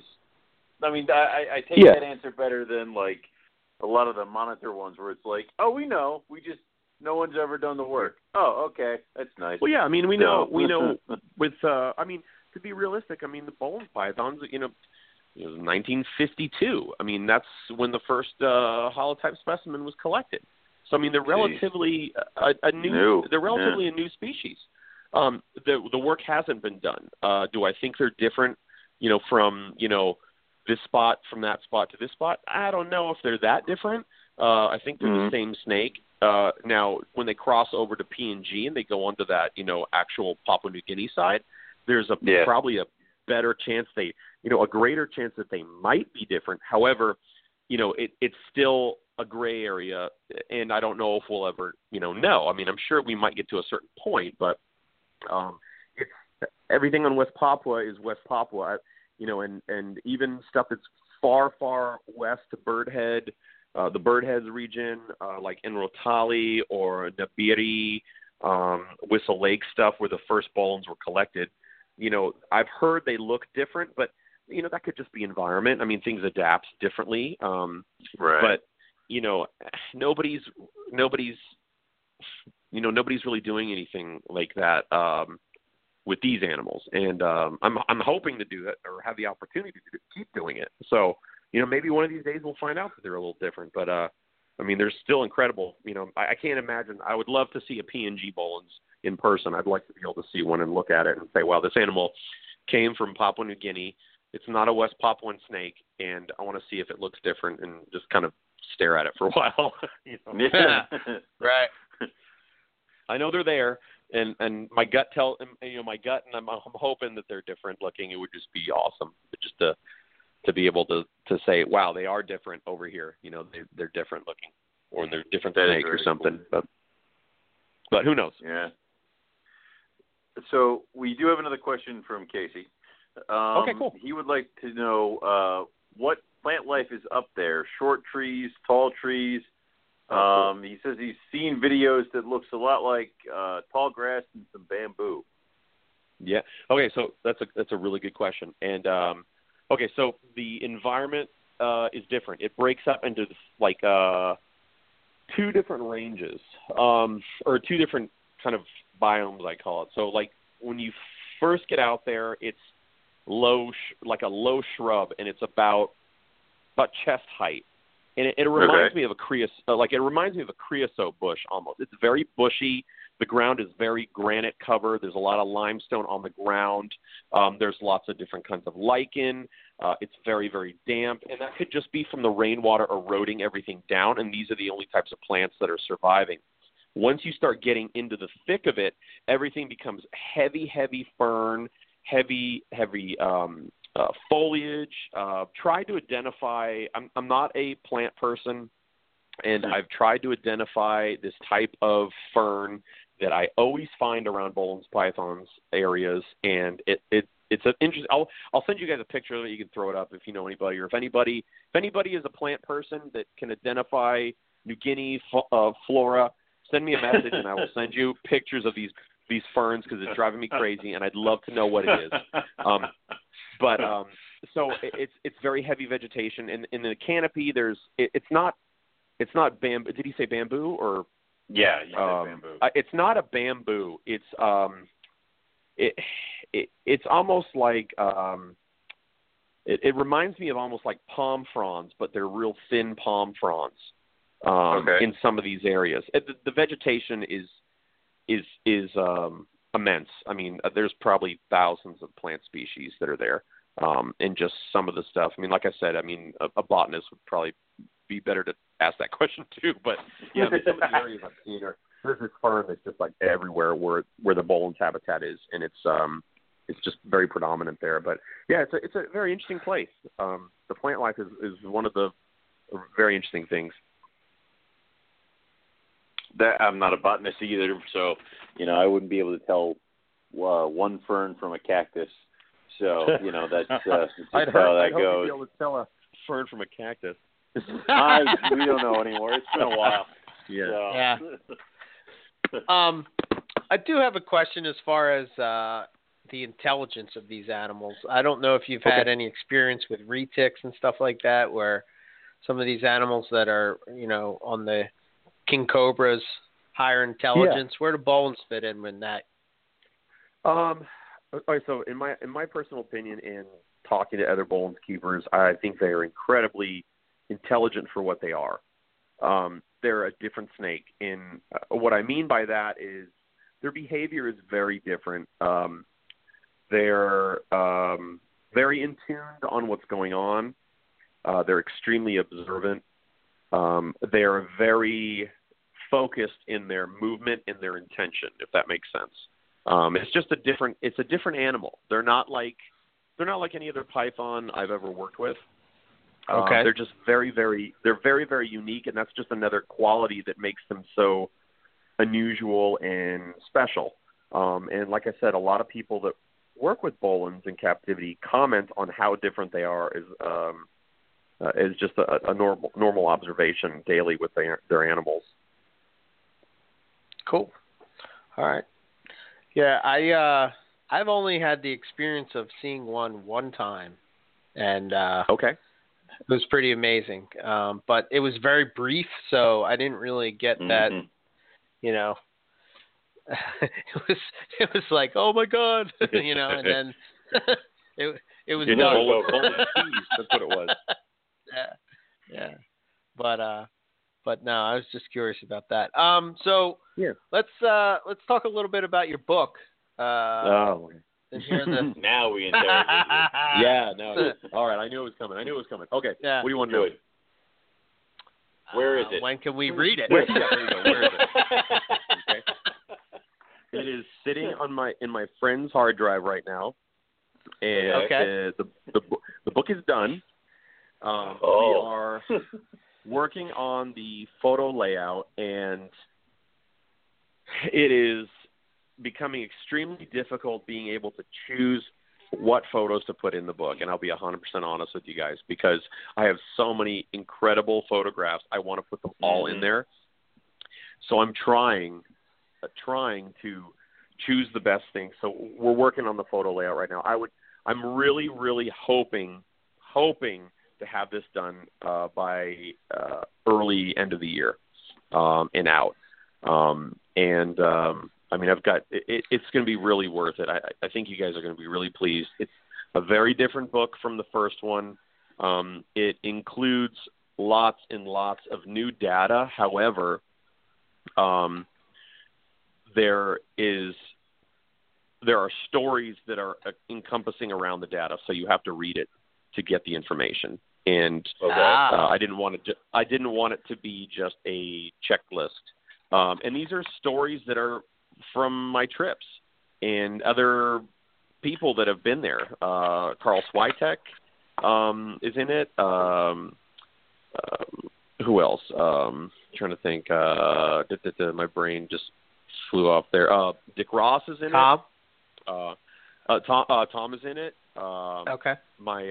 My good friend Danny that I travel there is in it. There's a couple other people that are in it too. I mean, there's gonna be some great stories in it, like just some of these absolutely bizarre situations, and just getting back to the adventure of what herpetoculture and herpetology has always meant to me, like just getting back there to, living the excitement and the adventure and the danger and everything. And it's all there, but you have to read the story, like I said, to get the information, and that's the important thing. And but the stories aren't boring. I mean, they're awesome, and they're real, and they've every one of them has happened. And then in the midst of that is some incredible, never before seen photographs of animals on eggs and eggs hatching in the wild, and snakes out in the I mean, there's more photographs of wild Boelen's pythons than you will ever see in this book. There are New Guinea tribes. There's ceremonies going on. There's just crazy things in it. It's going to be awesome. I'm going to be very, very proud of it when it's done. Cool. Very cool. Are you still including a DVD of sorts, or? Yeah, that is the plan. I'm really wanting to. That's one of the things too. I'm really wanting to include that in the book. I'll publish this book before the DVD if I have to, just to get it out, because I want it to come out. I want everybody to read it. I mean, and it's becoming a pain in the ass to keep writing stuff. I mean, I love writing and I love telling the stories, but I hate, putting a book together, because it's just such a pain. I mean, it's awesome to come up with the idea, and then it's awesome when it's done.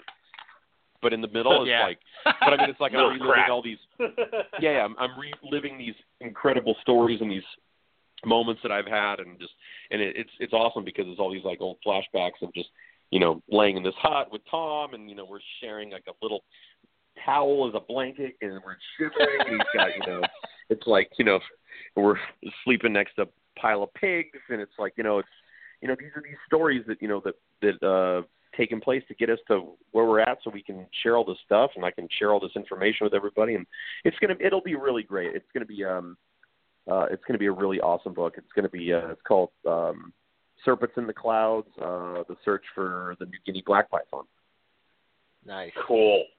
So it's going to be, and it's going to be a bigger book too. It's not going to be the standard, typical like the Chimera book that I put out in 2009. It's going to be larger because I'm going to have a lot of like I said, I'm going to have a lot of photographs in there, and a lot of these I want like full page photos because they're just, they need to be in the largest light as possible to be able to just blow people away. I sent a couple pictures to Keith the other day, and he just freaked out when I showed it to him. I mean, some of this stuff is just it's awesome.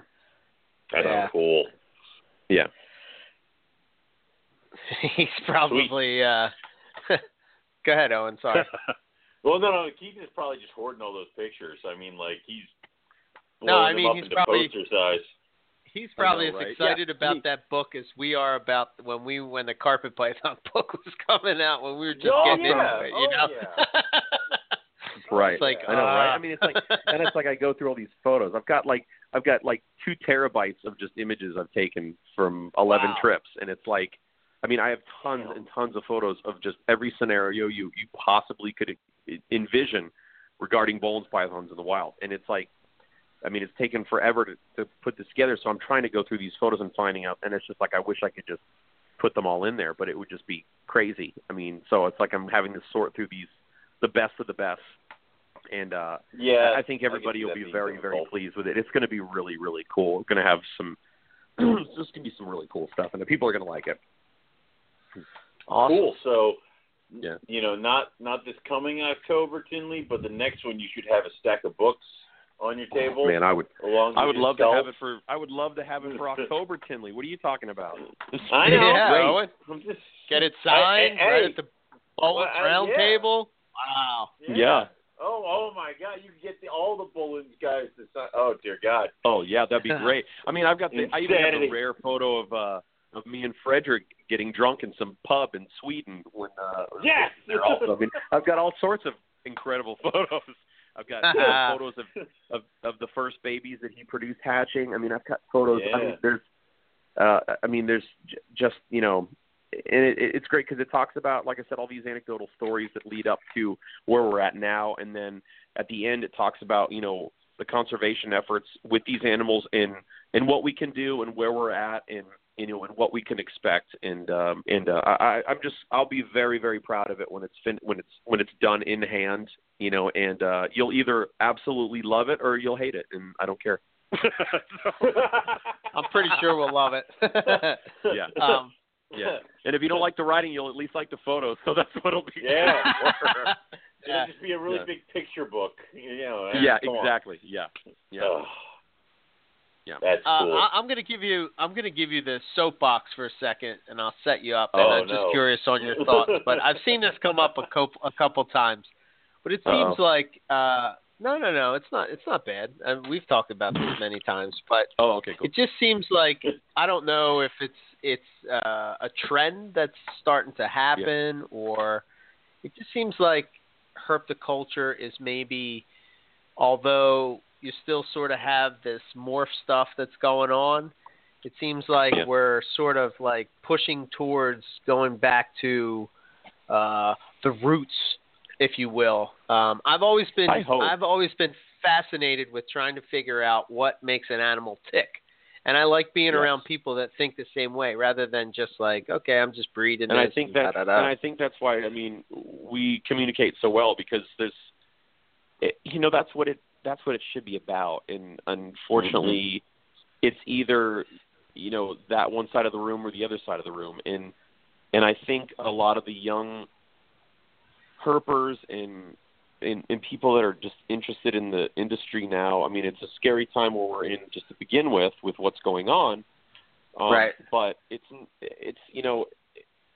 almost like you skip that whole introductory stage and you jump right into the animal. Right. And then once you have the animal, then it's like, all right, I need to make money from the animal. And instead of enjoying the animal for what it is, what it's about, and what it does, I mean, that's the exciting part of it.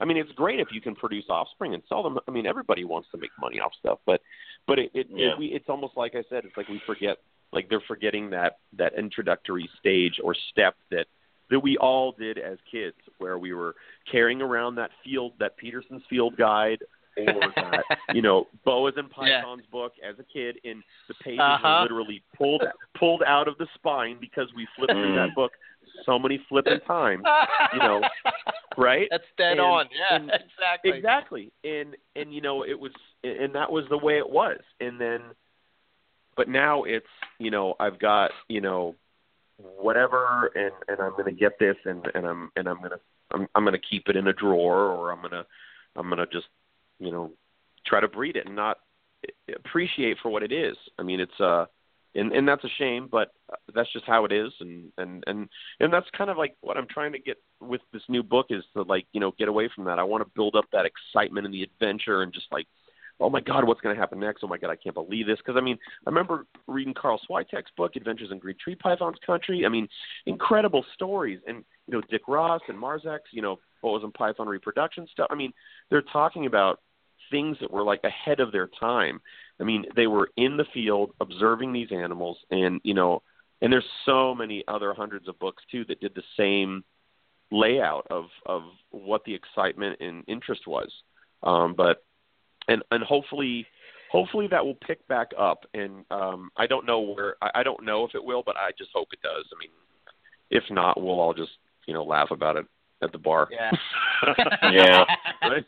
Yeah. Yeah. I remember being at Tinley walking around with Zach, and when we were walking around, it was like everybody was focused on like all these different tables, while me and him were standing at the table with all the books. And we're like, I don't understand why there isn't more people at this table, because I mean, I'd rather spend $500 on something I don't have to feed, and I can pull it out without it biting. I can pull it out without it biting me and opening it up. And it's just the information is just, I mean, there's some incredible literature out there and incredible books. And I mean, I have to literally fight myself from buying everything over at the Eco Table and all that stuff. Yeah. Just because, I mean, it's like the books are incredible. And then, I mean, obviously looking around and seeing all the animals, and it's like, going through, and I love going to a lot of the wholesalers and stuff, because they always have really obscure things that come through that most people are overlooking. It's like, I mean, can you tell me the last time somebody was breeding basilisk lizards? I mean, when we saw a baby basilisk lizard, I mean, how cool of a lizard is that? Nobody pays attention to that stuff these days. Or how awesome are Cuban night anoles? I mean, an anole that would like draw blood when it grabs on your finger. It's like, I mean, that's incredible. They look like dinosaurs. but they're going to be overlooked and they're going to look for something else. And that's just, you know, it's not just about how the interests are. It's just, I think that's how the hobby has turned, where it's overlooking what, you know, what's there and looking at something else for a different purpose. And it's a shame, but hopefully that'll change. I mean, I'll get off my soapbox about that, and, you know, there you go. Bolin's pythons. Right. Perfect. Yeah. Well, I mean, yeah, it's not like you said at the beginning. I don't think it's a species that you really should just go out and buy. It should be something that you're ready to take on. But I think it's a commitment. Yeah, it really is a commitment. Mm-hmm. I mean, it's not just a financial commitment, which I'm happy that they've maintained this kind of a price, because it deters a lot of, you know, Joe Schmoes from just picking one up because it's cool. But it's a commitment because it's something very different and something very unique. And like when you're saying that there's an individual taking one to schools, you know, I personally wouldn't do that. But like I said, I really hope that the information that's provided justifies how unique and how incredible that animal is, so that, you know, are aware of that when they leave, not just seeing this big black, you know, and yellow snake and how cool it is, you know, that they leave knowing that this animal inhabits an environment that very few other snakes inhabit. And even being in 2017, there's only been very few people that have been able to reproduce the snake. And that in itself is very interesting. So I only hope that that's portrayed through the showing of that animal and letting people experience it. Yeah, I would too. So this is off topic of Bolin's, but since you've been to, but I'm curious. So when you're traveling in these spots and you're away from, say, you know, the city lights and all that kind of stuff, what does the sky look like? Oh man, that's such a good question. You know, most people forget what it looks like. You know, it's the clearest you'll ever see the constellations and the stars, and I mean, I remember on the one time when I had explosive diarrhea and I was spraying the interior of the village and I was staring up in the sky. I remember that story. Yeah, I remember that story. I was staring up in the sky. I was just blown away. It was like, you know, it was just it's incredible. I mean, there's nothing there. And when you look at something like that, then you realize like how minute you really are and where you're at. I mean, like thinking to myself, I'm like, I'm in the Membramo Basin in West Papua New Guinea in the middle of nowhere, and I'm shitting everywhere. You know, right? It's like, I mean, it's incredible. I said it's beautiful because I mean, you can go that in like places out in, you know, up in the mountains and stuff like that. But yeah, the sky. I mean, I remember that. It's funny you say that because that's one of the things I always remember is I always look up in the sky at night because it's just incredible looking. And then the sounds like it's just a really really calming, relaxing sound out there of just being away from everything. Are you able to get into like a deep, relaxing sleep, or you're on edge because you're afraid of, you know, what Bigfoot might come knocking down your tent? Oh, I wish. I wish. Stop it. No, it's very relaxing because I mean, the times I've slept in the village, like they have like, you know, these thatch made huts, and there's like this small fire pit in the middle. And, you know, so you hear the crackling of the wood, and you smell like this kind of barbecue-ish kind of wood smell. It's an interesting smell. And then there's hay that's laid down on the floor that you lay on. And then everybody's just talking. So, like, I fall asleep, and I just kind of hear all these noises, and then I just hear, you know, these tribal people just having a conversation and talking. If anything, it gets irritating because I'm like, just shut up. Everybody needs to go to bed. You know, it's 2 in the morning and you guys are talking about the same thing, you know? Right. So, but yeah, it's very, very soothing to kind of hear the conversation, and sometimes they're singing, you know, doing like it's just a cool, I talk about some of that in the book too, with like one of the stories where I just fall asleep with her singing or whatever. And it's just very surreal, very relaxing, and it's always sad when I leave, and because I'm always ready to go back home to get back to life and my daughter and just reality. And then and then I'm always sad that I'm gone, and then I can't wait to get back for those little things. It's not just about the snake. It's just about the people and the environment. And those little things, the smells and the sounds and all that stuff they all stick with you. Right. Yeah, and I hear people talk about all the time, like, and this is just like if they go, say, like on a hunting trip or something like that, where the air feels different because there's not all the cell phones and all all that kind of like. It's just very. It's it's clean. I mean, that's a weird. Right. That's a weird word to describe anything now. Right. Yeah. It's very clean. And it's refreshing, and it's everything, like all your senses are just heightened because you're away from everything, so your body's already kind of alert as it is. But you smell these different smells and these different sounds and everything, and that's just one of the calming, relaxing things about it there. And I really enjoy hearing like the conversations and stuff. I don't speak the tribal stuff but I just enjoy hearing the chatter. I think it's just kind of soothing. Right. Yeah, I think that would give you a perspective that I think sometimes when you're in the city or, I can just say you're in the States or whatever, you look up at the sky, you don't notice that we're on a big rock just flinging through the galaxy, Yeah. It's like we're just moving through the galaxy. Yeah, and you're just like this little, not even a speck, we're just like kind of floating around. I know. I can't even deal with comprehending those like TV shows with space and galaxies and stuff. My mind's like blown away just listening. I'm like, what? I'm like, try to comprehend infinite darkness and wormholes. I'm like, no way. No, I'm like, can't do it. It's done. I can't wrap my mind around it. It's not there, But right. It's I'm definitely with New Guinea, that's for sure. Yeah. Right. So cool. Owen, what else you got? I want to go to New Guinea again. Every time we talk to Ari. Again, like, you've been there before? Numerous times. Live vicariously.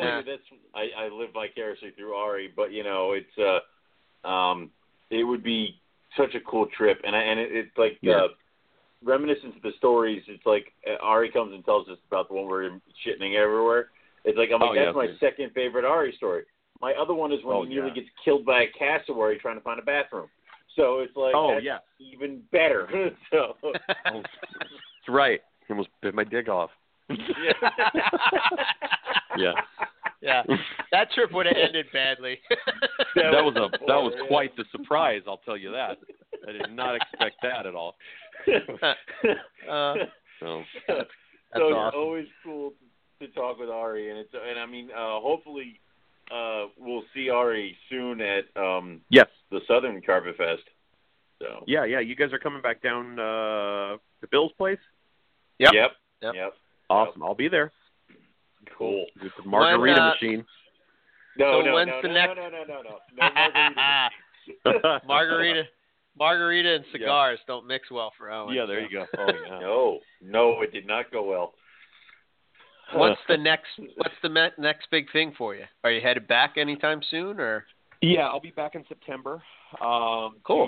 To discuss with the guys my plan for the releasing of the babies for the Head Start stuff. Wow. I actually was talking about them the other night, and they were kind of confused. So I'll be back September to talk to them about it and what I want to do. And my plan is to start off small. I'm going to buy 6 babies from them and release them out there at the nest with them and hopefully tag them so that way I can find out, if we come across them later or something like that, and then, look into doing some more data stuff with it because I think that's a realistic approach to that area, and then just kind of slowly, see if I can every year, buy more and more babies to release so that way I know, in fact, that this area is being repopulated with offspring instead of being pulled. And even just knowing that 6 went out, and maybe 2 of them survived is makes me feel like I did a great job, Sure. Like that. Yeah. So it's a start to try it. So, and I was talking to, I've got so many incredible supporters that have really helped out. And I was talking to one of them the other day who's going to get in touch with me this week, and we're going to talk a little bit more about it, and then do some more aerial photography stuff with the drone stuff out there too, so I can do some more habitat survey stuff and put that available for everybody to see and kind of get a better idea of habitat and everything like that too. So that's cool. I get. Yeah. Were you going to include any of that drone footage in the book, like shots? Yeah, in the book? Possibly. Okay. Possibly if I can. The first time I did it, it worked out awesome. It was just a lot to lug around, so I've got to come up with another way to do it. And but I mean, aside with that, I mean, just making it public for whoever wants. I've posted up on the group or stuff like that, and for whoever wants to see it, just trying to get some of these people that are really like at that stepping point of with their animals to kind of see, oh, okay, this is what this looks like, or this is what he's talking about, and maybe that'll help, create some other kind of variable that they're not considering, that this just kind of like at the tip of the tongue, you know what I mean? So, right. Yeah, absolutely. Cool stuff. So I guess we should mention that group so that people know if they want to head over and check out what's going on. It's the I brain farted right there. It's a Boelen's Python Somalia Boeleni group, and just send a friend request, and we've got like almost 1,500 members on there, and a lot of it is people that don't comment, but I can tell they're looking, and that's fine. You don't have to have a Boelen's Python to be interested in Boelen's Pythons. Right. But we post stuff on here, to kind of update as much. I post my updates from my trips, my last trip. There's donation stuff on there. Donate if you want to help out. I'll post if I get a great photograph the other day. I'll post up and I'll make in posters, and I'll sell posters up there at Boelen's Pythons, or I'll have new shirts and stuff like that. So there's all sorts of cool stuff on there, and everybody's fantastic about sharing information and putting what they're doing up on there too. So it's so feel free to send a request, and I'll add you on there, and say hi. And everybody on here is it's a really positive environment. That's one of the things that I really strive for. Yeah, I like the fact that you guys share information openly. I know. Yes. Especially with the species that there's not a lot of information out there. It just makes it easier for somebody that's interested in it to check it out. Well, yeah, and there's no sense in hiding it. That's really because it's not going to do anybody any good not to share, because what's the point? You might not know everything, and somebody might know something that you don't, and by talking to that person, you might figure something out, or there's that's how we do it, and there's a lot of great photography on there, and a lot of cool stuff that we try to put on there and get everybody involved with. So. Yeah, I do have one last question because I just went over and I started looking at the page. How arboreal are these guys in the wild, if at all? Because I'm looking at Keith's picture of the female on the right above the UV. They will certainly climb. I mean, if they're given the opportunity, they will climb. I've got some photos of a big snake up in a tree basking, so they will certainly climb. However, the babies seem to be more arboreal than the adults, and the belief with that, but I can't confirm it, is that gets them off the ground where there'd be some sort of predator that'd be able to pick them off. But I've never been able to observe a baby out of the nest before, and I don't know anybody that has. They're like little red worms, and the ground is essentially a big potting soil with ferns coming out of it. So I think the babies will go down into the ferns where it's safe, it's humid. They've got access to smaller prey items like skinks, little rodents, and any kinds of little amphibians that they would come across. But the babies seem to have a tendency in captivity to be a lot more arboreal than the adults. They feel a little bit more comfortable sometimes feeding from that kind of standpoint as well. But it's still kind of like debatable, obviously from the Wild chapter. Right. Okay. Cool. Anything else you want to share with us before we wrap up or get out there? I think I got it all. I could talk to you guys all night, but it's like we won't have anything. We wouldn't have anything to talk about at Tinley, so I don't want to say everything. Right. Got to keep everybody wanting more, That's right. That's right. Anything from the book. But yeah, thanks you guys. I always love coming on here. It's I really enjoy talking about Boelen's Pythons in New Guinea, and you guys know that. And we love hearing it. Yeah. Yeah, there's a lot of vicariously. We've got a lot of new interest I've been noticing, and like I said, it's a great avenue to reach out and get some more attention with everything. And like I said, I enjoy coming out. So thanks again. Yeah, absolutely. Awesome. Anytime. I'm being asked to give out shout outs now. So okay, shout it out. Shout them out. Who are these people? That's all I got for tonight. So I'm getting tired too. All right. You know you all are. Right, man. You get a shout out. All right, we'll talk to you guys later. Take it easy. All right, man. Thanks, Ari. Thank you. Have a good one. Bye. Boelen's Python. So never, Owen? Never Boelen's? Never.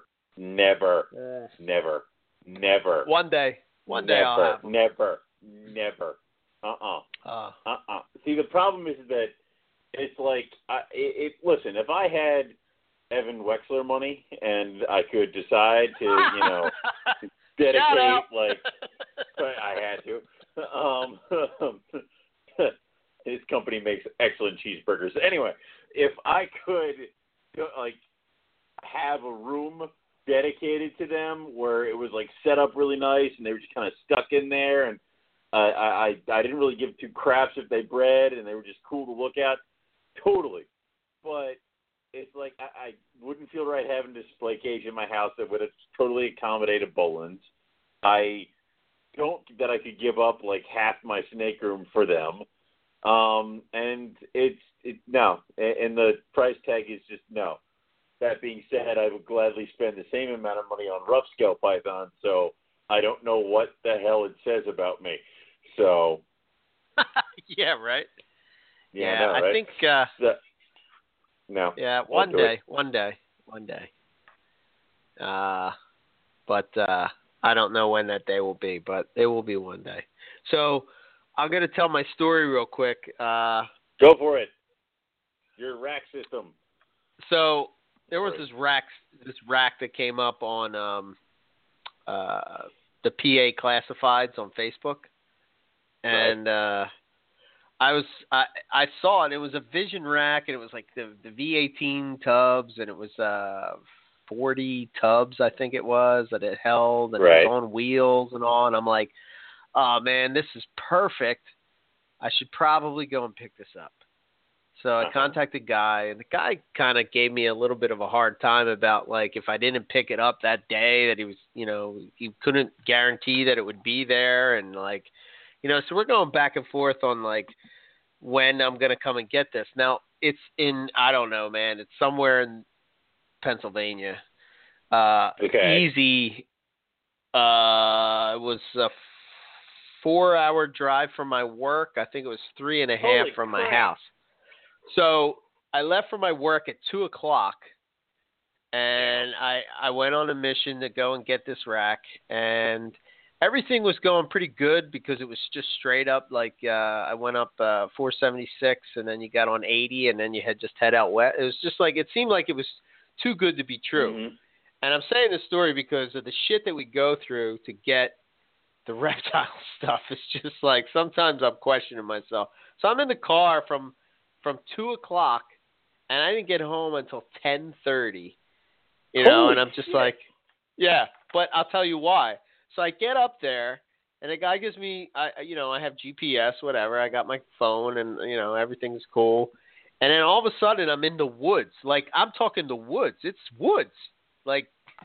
Yeah. There's hunting signs posted, and like, I'm like good. bouncing up and down in my truck as I'm going, and I'm driving, and now it's a 1-lane road, and like you're looking over the edge, and like there's the side of the mountain type of deal, like you're just gonna roll down the hill. So I get to this spot where it's a bridge, and it's under construction, so you can't get over the bridge. But here's the sucky thing about when you're in the woods and you're using GPS to get where you're going. It was recalculating. Yeah, because it can't get a signal. And I'm like, you got to be shitting me. So luckily, it was like, at this time, it was probably close to 5-something, I guess, maybe 5:30, almost 6. But it was still light out, light enough to where I could see where everything was going. I don't know how I managed to, reroute myself. I just kept like, okay, well, I can't go this way. But I'm driving down this road, and then I'm thinking, it's like a 1-lane road on the side of a mountain. And I'm thinking, if I have to back up, how the hell am I going to back up? That's like you're going to do that. Yeah, geez. Yeah, so I'm driving. So somehow I managed to turn myself around. There was somebody had like they had like a driveway. I pulled into that and turned myself around and drove back the other way. And I guess I went around the mountain. So all in all, it was about, I don't know, what should have been, when I got there, it was like you're 6 minutes away. And then it recalculated. And next thing I know, it was like a half hour later. Finally, I make it up to the guy's house. I pick up the rack, put the rack in my truck, and I don't know. I was kind of taken back. Like if you're meeting somebody, I was funny when I pulled into this woods. I called my wife and I was like, "Listen, there's a chance that I might not make it home tonight. If you don't ever hear from me again, you know that I'm in the Pennsylvania woods somewhere, probably on a spit." Spinning around. Yep. Look at that marbling, Yeah. Done. All right. So I get the rack, whatever, blah blah blah. Get in the thing, and I go out. And so the guy asked me, he's like, "Did you have any problem getting here?" I was like, "Yeah, that bridge is out." He's like, Done. "Oh yeah, I forgot to tell you that." I'm like, "You motherfucker!" Oh well, thank you. Can't believe So I think I was just so like I want to get home that I didn't even take the second to ask him, because once I came to his house at the end of his driveway where I was, and I remember him telling me this in a message that he had a signal at the end of his driveway. So, like, if I wanted to text him or let him know that I was there, to do it at the end of his driveway, that way my phone would work. When I'm pulling out, when I'm pulling out, the phone is working. So I'm like, okay. So I'm thinking, I don't know what I was thinking, but I'm thinking that it's just going to take me back the way that I just came. No, it's going to take you to the bridge. It took me to the goddamn bridge. You idiot. And then it recalculated. And then the messed up thing is that, again, what should have took me maybe 10 minutes to get it back onto the highway took me an hour. An hour. Oh, my God. I was ready to kill someone. I kept hitting dead ends. When we order from Animal Plastics, they deliver to Tinley, and we can put them in the trailers. I know this, but you're talking about a $700 rack that was $200. Are you sure? Yeah. No. So how much gas did you spend? I'm pretty sure. And aggravation. Actually, it's worth $700. It was only a tank of gas. It was $50, which wasn't that bad. Right. But finally, I got out onto the highway, but I'm just thinking the whole ride home. I'm like, I could have just driven to Hamburg and picked one up if you had gone that day. Yeah, I know, right? I'm just like, oh my God, I will never ever do this again. Like, I just won't do this again. And I knew when I saw how far it was, I was going back and forth. I'm like, I don't know. And I'm thinking in my head, I'm like, well, Buddy's house is 3 hours away, right? That's not that bad of a ride, yeah, you know? I mean, it can't be that bad. Like, you know, I would go down there and pick up a Chondro, so, you know, why wouldn't I go pick up a rack? Buddy makes us chili. Doesn't live in the woods. But it's better. Yeah, and he feeds us chili. I know. But better of a reception. Dude, oh, it was horrible. Horrible. Oh, my God. I have to call, buddy. You reminded me. There's a Chondro in my house that I don't want to be here anymore. So.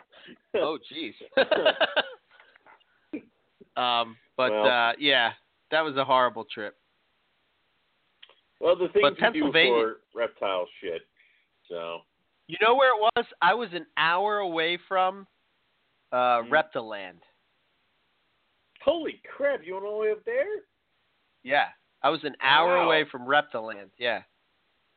Wow. Like farther up, because I was driving down this road, and then it's like Reptiland on your left, and I was like, "What the hell?" Done. Oh, dude, it was crazy. Anyway, yeah, that was my exciting trip. Did you happen to see? I'm just curious if you saw the post from our good friend Paul Harris, the albino tigers that he posted up. You didn't see them? Yes, I did see those. Yeah. Holy crap. Very nice. Yeah, those are very nice. Did you see the super caramel female that left my collection at Hamburg this weekend? Went to Kenny Zook. Did you see her? I was very impressed with her. She's really? evil. She is a horrible creature, and I told him this, and he still bought it. So, good luck, Kenny. I wish you all the luck and have fun with your bloodlettings. So, you know. He'll calm her down. Oh yeah, of course.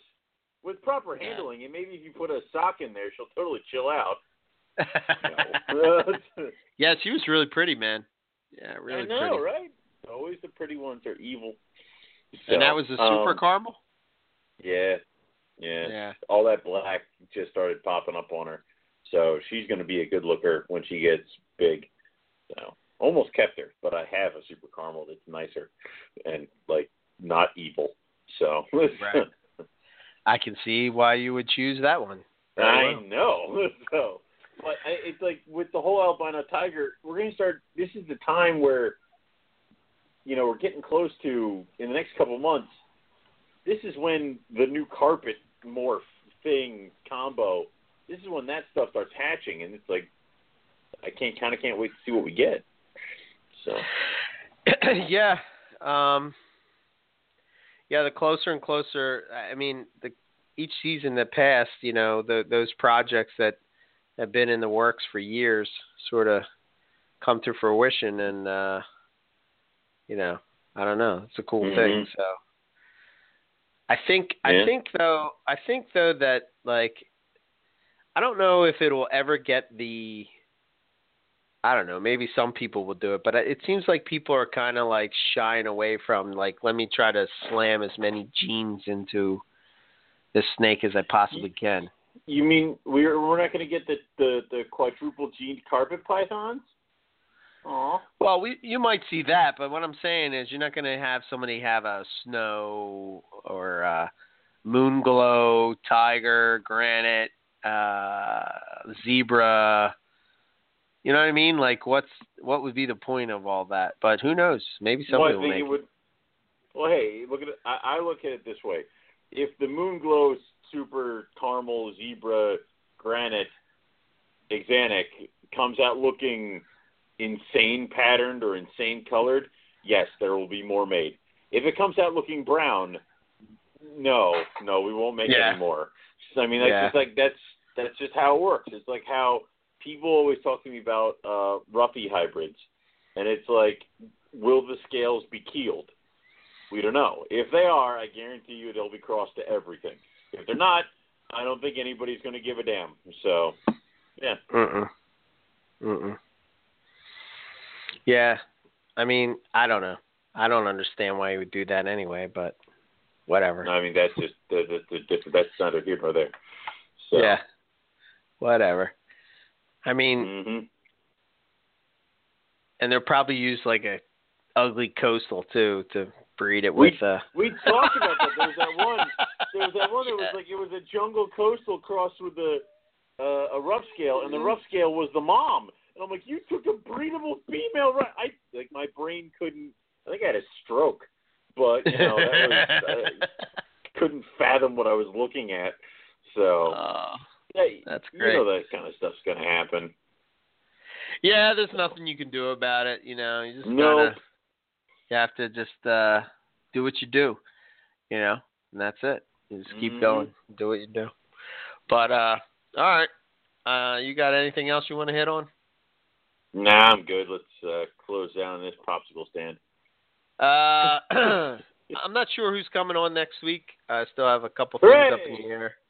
But maybe it'll be me and Owen, just me and Owen, or who knows. But I know we got Frank Good coming up sometime in March that we're going to be talking about bloods and short tails. So that will be fellow Pennsylvanian talking to us. So that would be cool. But you can check us. You can follow us on our Facebook page, Morelia Python Radio. You can follow us on Twitter at Morelia Python. Check out our website at MoreliaPythonRadio.com. If you have any questions, comments, or guest suggestions, send us an email at info@MoreliaPythonRadio.com. Let's see, what else do we got? Carpet Fest, the event. Here are some dates. Southern Carpet Fest, 4/28, which, by the way, Owen, me and Chris are starting to get our tickets together, so I'm sure I think you're going, right? I was, and I was speaking to Matt this weekend, and he says he and his wife want to go. So if we're all going to start getting tickets together, we best all start talking. So right. So we got to keep that. That's going to be right around the corner. So for more information, contact Bill Stiegel or Evan Browder. It's down in Arlington, Texas. It's awesome time. Awesome time. Great group of people. Bill's an awesome host. What more can you say? Margaritas, cigars. Who knows what it'll be this year? Last year was what did we have last year? So it was barbecue. Barbecue, yeah. Matt Morris and they came and cooked it up. It's delicious. Awesome stuff. Southwest Carpet Fest, June 10th. For more info on that, you can contact Travis Johnson. They're doing an auction, and they're going to have a T-shirt coming out soon, so be on the lookout for that. And then our big shindig is June 3rd, Northeast Carpet Fest, the original chapter, as I like to call it, up here on the East Coast. Will be a good time for sure. I almost have the list of hotels and stuff that are around me, but man, there's tons of them. I know. So if you're traveling in from out of state, and actually I'm pretty easy to get to from the airport. It takes a little while, but it's pretty much a straight run. Straight shot. Yeah. Yep. So yeah, if you ever thought about it, these Carpet Fest, we've talked about it before, but I'll just throw it out there again. Basically, it's just like imagine you go into a reptile show, but the breeder that you want to talk to isn't selling any reptiles, so now you can talk to them one-on-one and get to know them in a more intimate way, and that's the idea. So for the people that you're already friends with, you get new experiences with, and then for the people that you are not friends with, you get to meet some new people, and it's a great way if you're just getting into carpets or Morelia or whatever, that you can sort of get your name out there and get people to know who you are, put a name with the face, that kind of thing. That's an awesome way to do it. Get some really kick-ass stuff at an auction. I mean, we got the vouchers. We're going to have a bunch of other stuff. So if you're just starting your reptile collection, this would be the kind of thing to go to. And it's not just carpet pythons. We had Matt Minatola usually gives us some stuff, so we got some blood stuff in there too. So come out. Yeah, absolutely. Everybody's welcome. So that's that for that. EB Morelia, myself, you can follow me on my Facebook page, Twitter, or Instagram, all at EB Morelia. My website is ebmorelia.com, and my email is eric@ebmorelia for any questions or comments or anything of the sort. So that's all I got. Go ahead, Owen. Cool. Well, guys, you can go to rogue-reptiles.com. Check out everything we got going on there. You can also look up Rogue Reptiles on Facebook.com. Give us a like. As far as shows go, I don't think I got anything coming up too soon. I think I'm going to make an appearance at a few other shows, but not any I'm thinking of right now. So definitely go check all that stuff out. If you want to get a list, there's a breeding diary on the website. If you want to get on the list of any of the clutches, now is the time to do it. We're expecting moms to start dropping eggs very soon. So do not wait. That's all I got, and that's all we have for you guys tonight. So what we'll say is we will see you all next week for some more Morelia Python Radio. Good night.